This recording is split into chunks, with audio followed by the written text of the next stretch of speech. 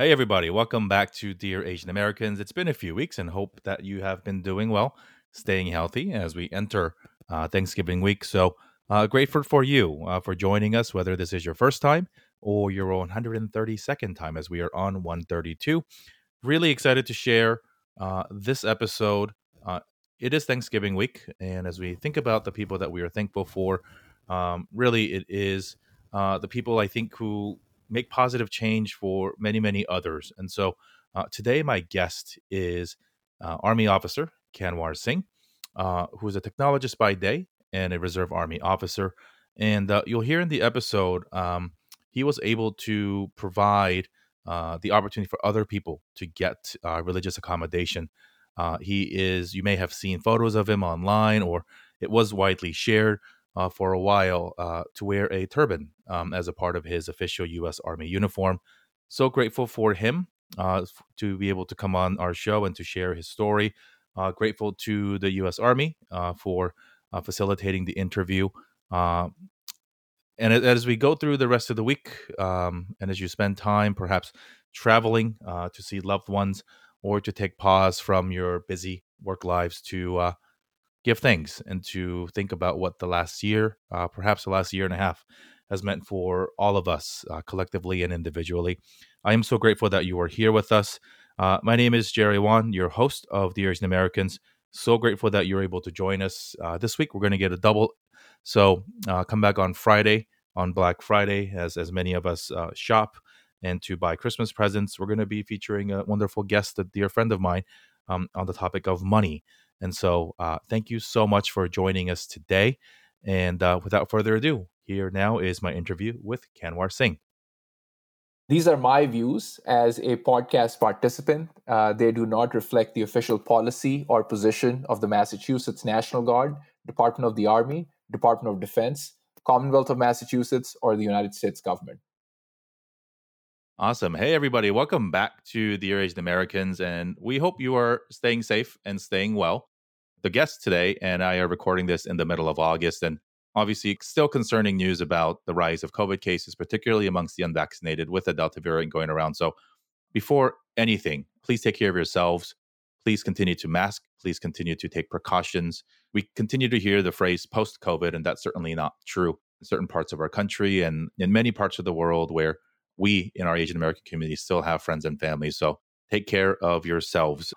Today's guest, I found him on the internet, as I do most of our guests, and found his story fascinating. And as you can judge by the disclaimer that Kanwar read shortly before we started, he is a member of the United States Army and the the Commonwealth of Massachusetts National Guard. And I'm so excited to hear his story. And so I don't want to give away any surprises or to give you any headway, but welcome, Kanwar, to the show. How are you doing? I'm doing fine, Jerry. Thank you for asking. How are you? You know, it's good. We were sharing shortly before we started recording just sort of the history and the timeline of the show. And, you know, when we started going into the first wave of COVID, 18 months ago almost, it's like, man, you know, I hope by next summer we can meet some of our friends in person and then do some of these recordings face to face. But here we are still in the digital world. You're sitting in Boston. I'm sitting here in Los Angeles, and we get to have this amazing conversation without being in person. So I'm grateful for that. Really excited to hear your story. You are and if I get the titles and then the formalities wrong, please correct me. I am not of military background, so I apologize beforehand if I don't get this proper. But you are an officer of the United States Army, and upon commissioning, you made history as the first person to officially wear the turban, a very important part of your Sikh faith, instead of what would you call it otherwise, a cap or Yeah. A patrol hat. So I will clarify. So I was the first Sikh to complete the officer commissioning process with the new Army regulations that were issued. So Sikhs have actually served in the U.S. military for over 100 years. It was only in the 1980s that the military had a lot stricter grooming standards, which prevented new Sikhs who were practicing the faith from joining. And so the folks who were already serving were grandfathered in, but for an entire generation, over 30 years, there were no Sikhs, new Sikhs who were able to join and be able to practice their faith. The military did make some exceptions in the late 2000s, especially for an army doctor, an army dentist, and an army medic. There were 3 Sikhs who were able to join, but these were very limited exception to policies. If you wanted to be a regular soldier like myself, there was no process to get in. So this is why I was honored with the opportunity to work with the military to make significant changes in the religious accommodation process that would allow not just myself, but hundreds, if not thousands, of practicing Sikhs, Muslims, Christians, Hindus, Jews, Buddhists, pagans, and folks of other faiths or no faith at all to be able to get the accommodations that they need. I think that's the most wonderful part of your story. I think when we talk about accommodations, when we talk about breakthrough stories or sort of being the first to do something, it is often in the context that it only helps the people like you, right? But as we know, particularly in America, the door opening process is not ever, in very, very rare cases, for a specific group of people. When you, as a representative of a community, open the door previously closed, you're actually opening that for a whole lot of other people because that's at least the way that the system is supposed to work, right? And so fighting for believing in anti-racism is not the eradication of racism against a certain group of people or discrimination, rather. And so really excited to hear that. You're from Boston, and I think Boston and another Sikh person who's made news recently for also being able to wear his turban as a part of his, I don't want to say his job, but it is Samrath Singh from Boston College, who is the first known D1 baseball player to be allowed to wear his turban while playing baseball, which I think is awesome because it is a part of your faith and something that I think the Constitution provides protection for. Ultimately, it's about inclusion, right? It allows not just, again, not young Sikh boys and girls to be able to dream of doing these things, but other folks who might believe in these things. And so thanks for that. But let's get to know your origin story. You are Sikh American. And so tell us about how you became an American part. When did you move here? How did you move here? And what were the circumstances like? Yeah, absolutely. Look, I moved to the U.S. In 2007 at the age of 17, and I started undergrad in Virginia Commonwealth University. And I was always interested in the military. I have some family history of military service. My grandfather, great-grandfather were both in the military in this part of the Sikh regiment under the British military. And as Sikhs, we are warriors, right? This is part of our faith throughout our history where we were persecuted. And so in order to defend ourselves, our gurus encouraged us to learn martial arts and be trained in self-defense and defense of others. And so this is a legacy that the Sikh community has, and I wanted to continue. So during college, I tried to consider the military and try joining, but I knew as a practicing Sikh, I'd have to give up on my religious beliefs, which I was not okay with.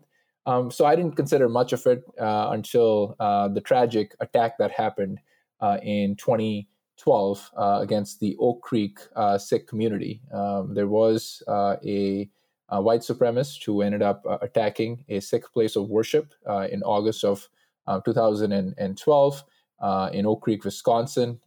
And I remember actually being at our Sikh place of worship in Richmond, Virginia. And it seemed that the world had changed around me. Even before then, being a Sikh American, living in a post 9/11 America, there's certainly instances where I had to deal with racial slurs, right? And folks, I guess, being intimidated or being uncomfortable around me. But it really, hit close to home when that attack happened against the Sikh community. And that's when a lot of Sikhs, including myself, asked that question. What are we doing to help better represent the Sikh community in America? And so a series of events happened after that. In 2014, I decided to move to Boston, Massachusetts from Richmond, Virginia, primarily for better educational and economic opportunities. And I also wanted to live in a bigger city. And so Boston fit the list of criteria that I was interested in. And I have been here since then. But when I moved to Boston, I had an amazing opportunity to hear Senator John McCain speak at the Harvard Kennedy School. If you're familiar with Senator John McCain, and he was certainly very patriotic and passionate about his own military service, including his time as a prisoner of war in Vietnam. And he encouraged everyone in the audience to consider serving the military. And then that same week, right around the same time, I also attended the first anniversary of the Boston bombings. And I knew the Massachusetts National Guard had played a very incredible role in responding to the horrific attacks that had happened on that date. So, right around that time, I made the decision that, hey, I was going to join the military because as an American, as a Sikh, if I'm able to join the military, if I can serve, not only will that continue my family's legacy and history of military service, but perhaps it'll also encourage other Sikhs and folks of other religious backgrounds to consider serving. I certainly knew how tough the process would be. I just didn't expect it would take me a long time. So that journey started. I actually called an Air Force recruiter because I was most interested in the Air Force first. I wanted to fly planes. And we had a great conversation, but the recruiter never called me back after he found out that I would need a religious accommodation, right? And I was a bit disappointed because I felt as an American that was incorrect on the recruiter's part to just give up on me and not consider me to be an airman in the military. And then after that, I called the Army National Guard, and so the Army National Guard recruiter was enthusiastic. He said, "Hey, do you have any issues with picking up arms?" I said, "No, I'm a Sikh warrior. This is part of my job. This is what we do." He's like, "All right, I don't know how the religious accommodation process works, but I'll work with you." So the person was extremely enthusiastic. And I actually invited him to my commissioning ceremony, and he gave me my first salute because I was so thankful and grateful for the fact that he didn't give up on me. And then he continued to go through the process, right? You also have to understand from a recruiter perspective, they don't like these complex cases wherever you have to go get special exception to policy or accommodations because it makes their jobs harder. But my recruiter, Sergeant First Class John Helbert, who is a tremendous friend and mentor and a person of support. He's now a first sergeant in the United States Army. But he never gave up on me, and I certainly respect that. But we started the process in 2014. It took us over 2 years for me to go attend basic training. I did not start basic training and finish it until the summer of 2016. And so during that time frame, I was able to join. So I officially enlisted in the Army in fall of 2015. I had to get a lot of letters of support from several members of Congress. So my Senate. My senators in Massachusetts at the time, Senator Ed Markey and Senator Elizabeth Warren, wrote letters. I know Senator John McCain's office also was lobbying on my behalf. And so we had a bipartisan push from both Republicans and Democrats who said, hey, why are Sikh Americans not being allowed to serve their nation while wearing uniform? So I was somehow able to join, which I was still surprised that they would even let me officially join and enlist. Because the thing is, once you enlist, the moment you sign that dotted line, the military can order you to do things. And my biggest fear was that they may order me to cut my hair and shave.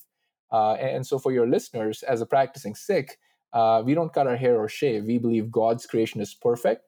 We also keep our hair covered in turban to show respect to God and people around us. So I was scared. I thought, hey, what's going to happen now that I've officially signed the dotted line?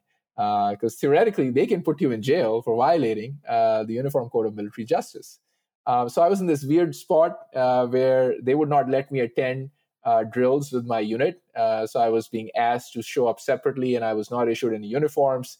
And I was literally showing up and shredding paper in the middle of the week. So I was separated and segregated from my unit during that time. And then as the clock was ticking, and I had to go attend basic training in summer of 2016, I got pulled into a meeting in April that year. And my commander at the time, really nice person, he's like, Specialist Singh, I already know the answer to this question, but I'm going to still ask you this. Would you be willing to cut your hair and shave so we can send you to basic training? And so as an American, I was, certainly infuriated. But at the time, I showed my military customs and respects and courtesies to the officer. And I said, sir, with all due respect, in the military, we have our uniform. As a Sikh, I wear my own uniform, which is my articles of faith, and I cannot remove them. For centuries, Sikhs have chosen to die instead of removing our articles of faith, because that's how important it is to us. I had a good legal team that was representing me at the time, Sikh Coalition in McDermott, Ville and Emery. So I gave them a phone call after that meeting when I got home, and I said, "Listen, this is what happened." And then they asked me to visit them, and I visited them 2 days later. And next thing I know, there was a lawsuit that had been filed where I was the lead plaintiff on that case. And look, I'm not really proud of the fact that there was a lawsuit filed, right? I was hoping that this could be solved in non-adversarial manner. But I think all the options had been exhausted at that point. And so that was the best course of action based on my team's determination. And that was really a weird situation, right? Because I had effectively sued my own employer while I was still working at that organization, right? So I was a bit scared, and I wasn't sure what the consequences were going to be. But the good news was we knew the case law was in our favor. Congress had passed the Religious Freedom Restoration Act in the 90s, which prevented the federal government from violating people's religious beliefs. And so certainly the U.S. Constitution, also supports the freedom of religion. So we knew we had a really good, strong case if we ever went to trial, which thankfully did not, because if it had, that would have been a very, crazy experience for myself and everyone else who was involved. Because look, no one had ever trained me, to be on how to, stand trial and how do you go through a litigation process. But luckily, none of that happened. After the lawsuit was filed within a few weeks, the Army backtracked. I remember I was at work. I got a voicemail message from my lead attorney, and I could not pick up her call. And I called her back later in the evening, and she's like, "Hey, guess what? You have a religious accommodation. Congratulations."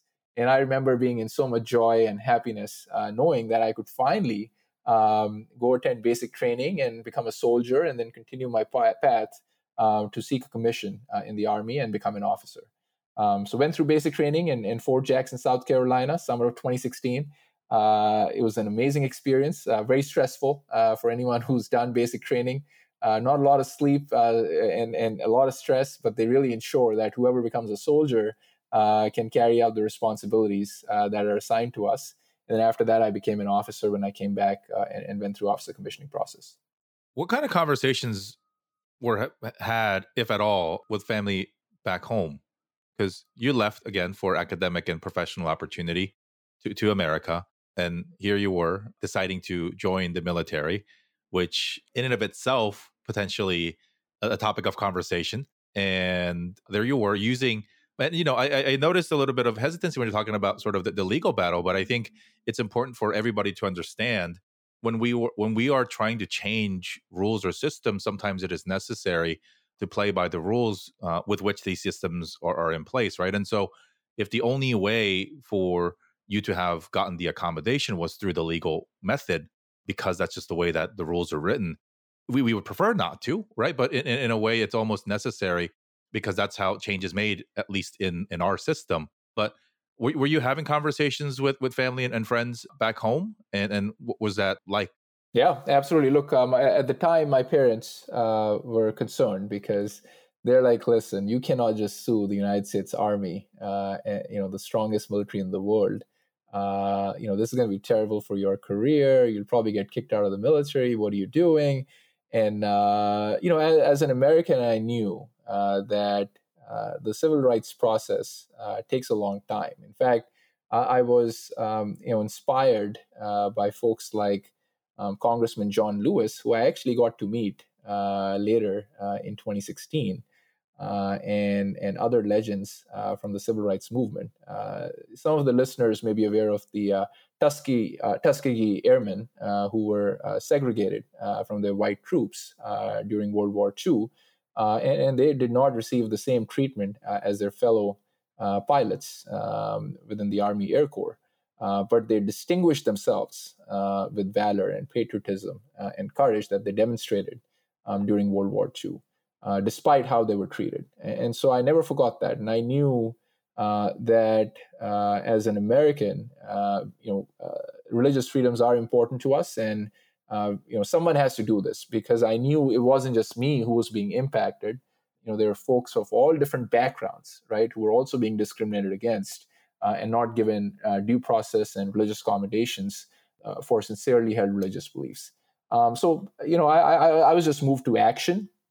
And there's moments in life where you feel like you're the right person at the right time, and I just felt that way. Every morning I'd get up and I'd ask myself, right, what am I doing to help improve our nation? And I saw this great opportunity to help push for religious accommodations, because it wasn't just the military, right? I mean, any employer could use that and discriminate against Sikhs and other religious minorities, because they could say, hey, if the military is not allowing you to serve, why, as a local police department or a fire service or other protective services, why should I allow you to serve, right? And then the thing was, and still is, sadly, but for those of us who look different from the rest, we are somehow considered a threat to society. I have a lot of empathy right now for Asian Americans, specifically folks of East Asian descent, because of COVID-19 and what's happening, right? There has been an increase in hate crimes. Because somehow people, believe that East Asians are causing a spike in COVID, which is certainly not the case, right? And same thing happened right after 9/11. The Sikh community was targeted. I talked about Oak Creek, and the fact that our place of worship was attacked because somehow people mistook and misunderstood us as being a threat to America. That to me was something I was not okay with and something I was not comfortable with. So as an American, as a Sikh, I had to defend and fight for religious freedoms.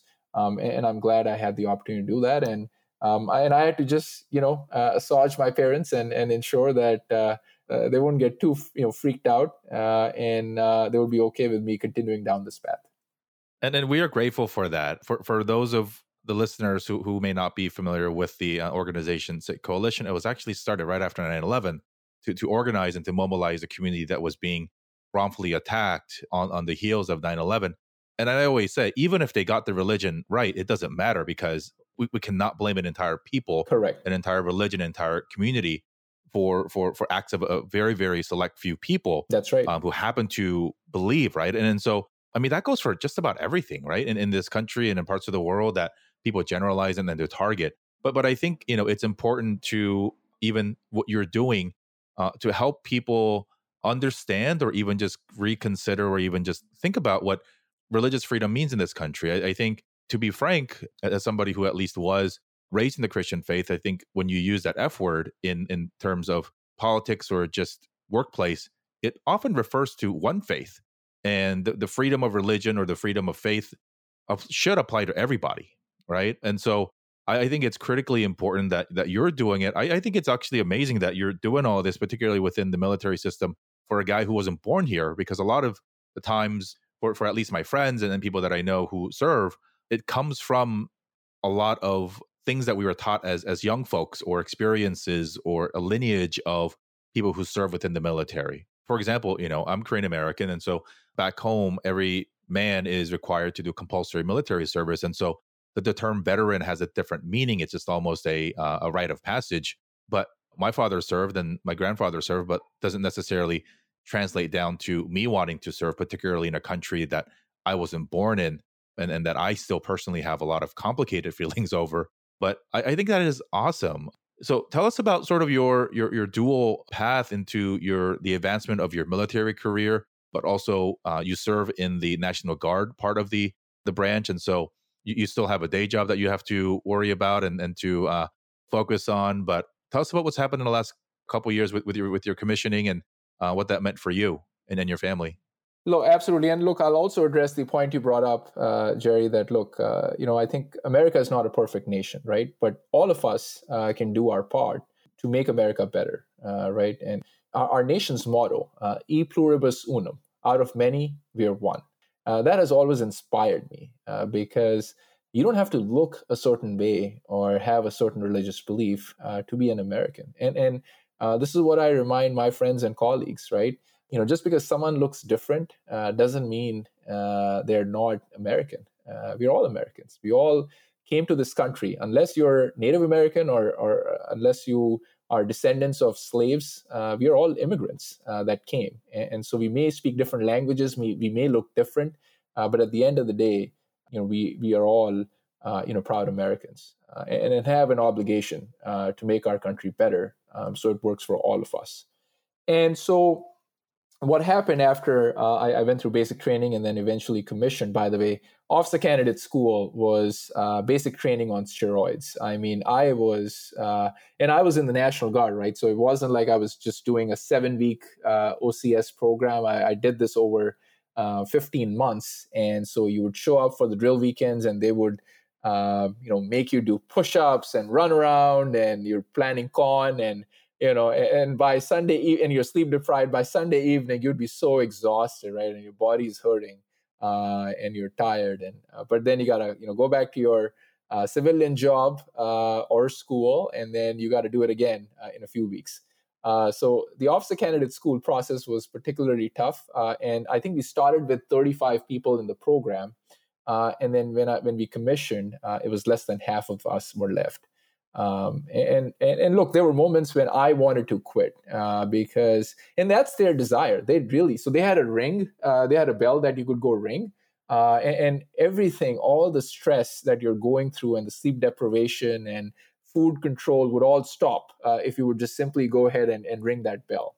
And I will admit, even though I'm a hard charging Sikh warrior, there were moments when I wanted to go ring that bell because you know what, it would be easier to do that path. But in the OCS class, we were all tight knit and we supported each other. And if one of my buddies was down, I would do my part to cheer them up, and they would do the same. So it really was a team effort to ensure all of us went through and were successful.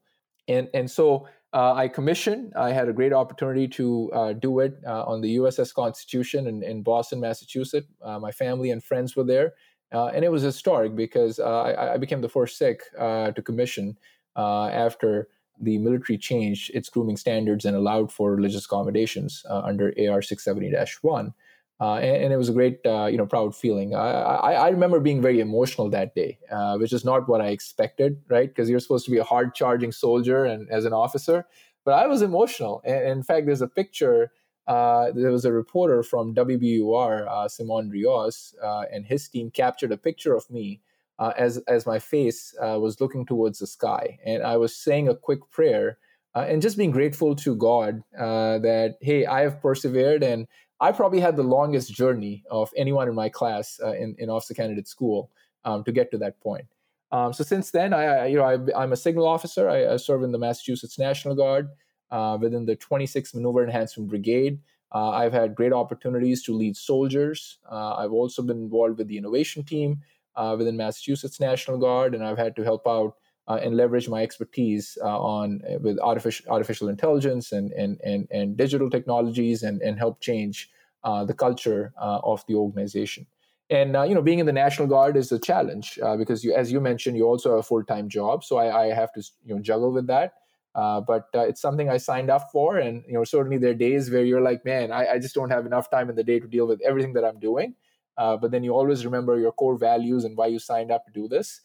So I like to think that my day job pays the bills, and I serve in the military, not for the money, but certainly for the pride and respect I have for our military and the uniform and the opportunity to lead our men and women.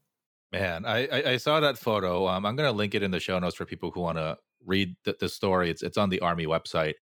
What was that like from a perspective of your friends and brothers and sisters within the Sikh community? I know you do it because, and you said you do it because you felt it was right as a personal decision. But whether sometimes we like it or not, we obviously represent far greater than our own personal persons. You purely based on, like you said, the articles of faith that you cherish are very visible, and you represent millions of people who believe what you do, and particularly large communities of Sikh folks here in the States. What did that mean for them? Have you had conversations at large about that? Yeah, absolutely. Look, being a first of any community is tough. I mean, I was reading about Olympian Suni Lee, who is the first Olympian from the Hmong American community to represent, but also win, gold medal on behalf of our nation. and she has a very inspiring story which I'll encourage all your listeners to learn more about. But there certainly is pressure, and because your actions will now represent, rightly or wrongly, what the entire community is supposed to be and supposed to represent. And look, there are certain things that perhaps my peers were doing that I knew I would could do, right? So if they're out there drinking and partying, and I can't do that, because guess what? If I get in trouble, the entire Sikh community is now labeled as not being able to follow through on what we signed up for. So it certainly is a pressure, is a challenge, but I think the Sikh community and communities of faith, I think we're appreciative and grateful for the fact that I was able to do this and go through this process, and it all worked out. And every single week, I hear about people who are able to get religious accommodations, right? And just last week, I heard about a Norse pagan who was able to get a beard approved in uniform. And he said, "Hey, sir, I want to thank you because what you did made it easier for me to be able to practice my faith." There's a Baptist woman who cut her hair or was forced to cut her hair during basic training. And then she was crying. And I went up to her and I asked her, I'm like, "Why are you crying?" And she said, "Hey, as a Baptist woman, I'm not supposed to cut my hair." And I helped her understand the religious accommodation process. So perhaps she could work with her chaplain if she wanted, so she would not have to cut her hair in the future. There's service members who've reached out with all different stories and examples where now it's become easier for them to get religious accommodations. And at the end of the day, when I look back and I reflect, I am most grateful for that, because it wasn't just about me, right? I had other career opportunities, but the fact that I didn't quit, I didn't give up, and now that means that people have religious accommodations they wouldn't have otherwise, is very gratifying. One final example I'll mention is the military has now made it easier and has become more accommodative of different hair textures and styles, primarily for African American women. I did not know that the religious accommodation process that I would help change led to the military revamping hairstyle and texture and grooming standards for African American women. And so the fact that our service members can now have a different and more inclusive grooming standards, and it makes their life easier. I am very privileged and grateful for having played a very small role in making that happen. How cool is that, man? I think it's, we talk about these sort of, rings of change and rings of influence. It started with you. And obviously, in the immediate thought, it's like, cool. Now other Sikhs with turbans and with beards can get in. And now it's sort of blossomed into, as I said earlier, you opened that door for a whole lot of people, perhaps even more people than you originally thought. That's very, very cool. And that is inspiring. As we wrap here, I know this might be a big question. It's sort of, what do you want your legacy to be? Not just as a military officer, but as somebody who is very proud and strong in his Sikh faith, but just as Kanwar. What do you want people to remember you for? Well, I haven't thought through that part. I don't deal with these existential questions, so I don't really have anything meaningful to share. I will say this though: I like to see our nation be reflective of the people that we have, and that includes folks of all different backgrounds, right? So to the extent we can recognize that we have folks of all different backgrounds and ethnicities and races who all proudly would fight and defend for our flag and are proud patriotic Americans. So if I can play a small role in pushing that, I would be most grateful for, right? The thing that bothers me is when we somehow feel that folks who look different from us, be it Blacks or Hispanics or Asian Americans, South Asians, Native Americans, any group, Muslims, Jews, pagans, etc. I mean, if anyone is being treated differently because of their appearance or religious beliefs, that really riles me up. And I talked about Congressman John Lewis, who I had the privilege of meeting in 2016. And I remember having goosebumps when I shook his hand Sadly, Senator or Congressman John Lewis died last year. And he was a very short man. He was a very petite man, right? And I'm a tall guy. So I have a picture of me standing next to him and I'm leaning forwards. But I got to tell you, I had goosebumps when I was around him, right? Because you could feel that presence and the amazing character and integrity and personal courage that Congressman John Lewis exhibited during the civil rights movement and afterwards, right?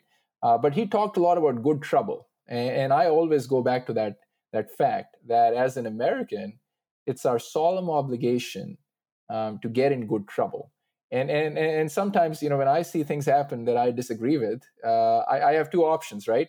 I can either walk away, which would be the typical thing to do for most people, or you can get in good trouble and try to fix it and change it. And so I try to do that in my small ways, that I can. And I think every listener and every American should do that and find ways to get in good trouble. And like we talked about, Jerry, right? I mean, I did not expect the advocacy and lobbying that I did for religious accommodation would now help hundreds of thousands of people. And it has. So each one of us has the ability to make a difference if we take the right actions and right steps and make a concerted effort to make that happen.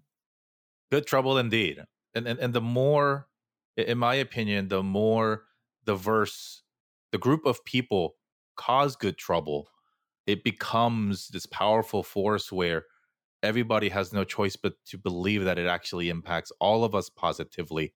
As I said earlier, I think that the past few years, politically, socially, has given so many, including myself in our community, a lot of challenges and just rethinking and unlearning what this country means for me, what it means for my children, what it means for all of us. We choose to stay here and we choose to amplify our voice because, like you, I believe that it can change and that the way that the rules are drawn in this country and the way that the systems are in place, it is possible to create the world that we want to see, where everybody can be treated fairly for things that we are born with and things that we also choose to believe after we are born. And I think folks like you who in your own way are creating change, not just for you, but again, for a whole lot of other people indirectly and maybe even unintentionally so, serves as really, really a great inspiration for everybody to be reminded yet again that you don't need to be an activist with a loud platform, that you don't need to be a politician, that you don't need to be a founder of a movement or an organization to create impactful change that really hits at the core of who we are. And for many, many folks out there, it is your belief system. And so I appreciate you. I'd love to close out the show in the way that we always do, a letter to our community, to the Asian American community. And then you can make it as specific or as broad as you'd like, Anwar.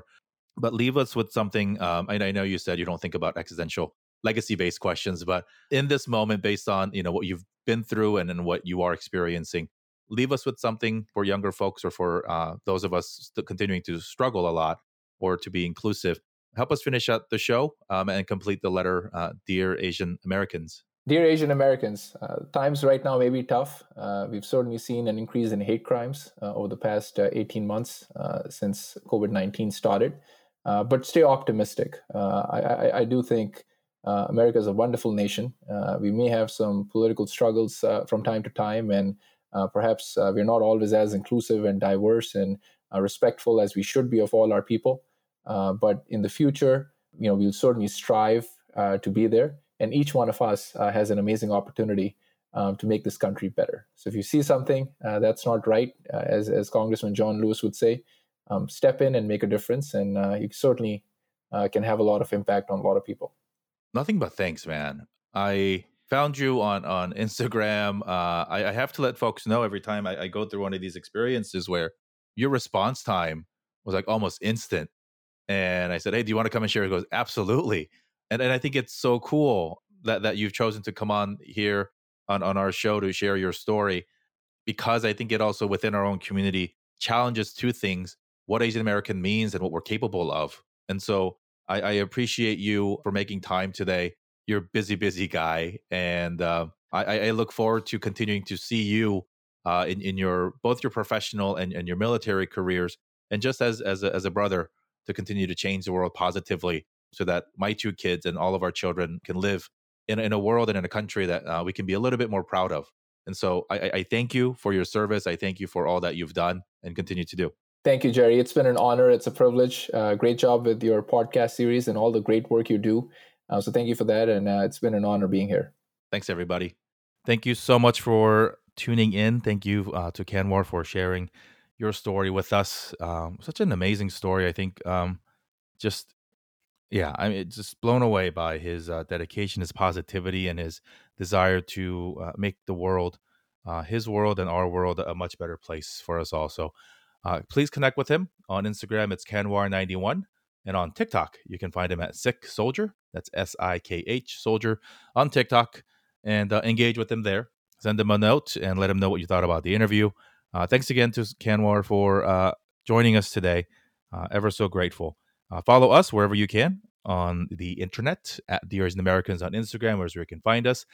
At Jerry J. Wan is where you can find me, or you can learn about the work that I do at jerrywan.com. Thanks again for tuning in. This has been episode 132 of Dear Asian Americans.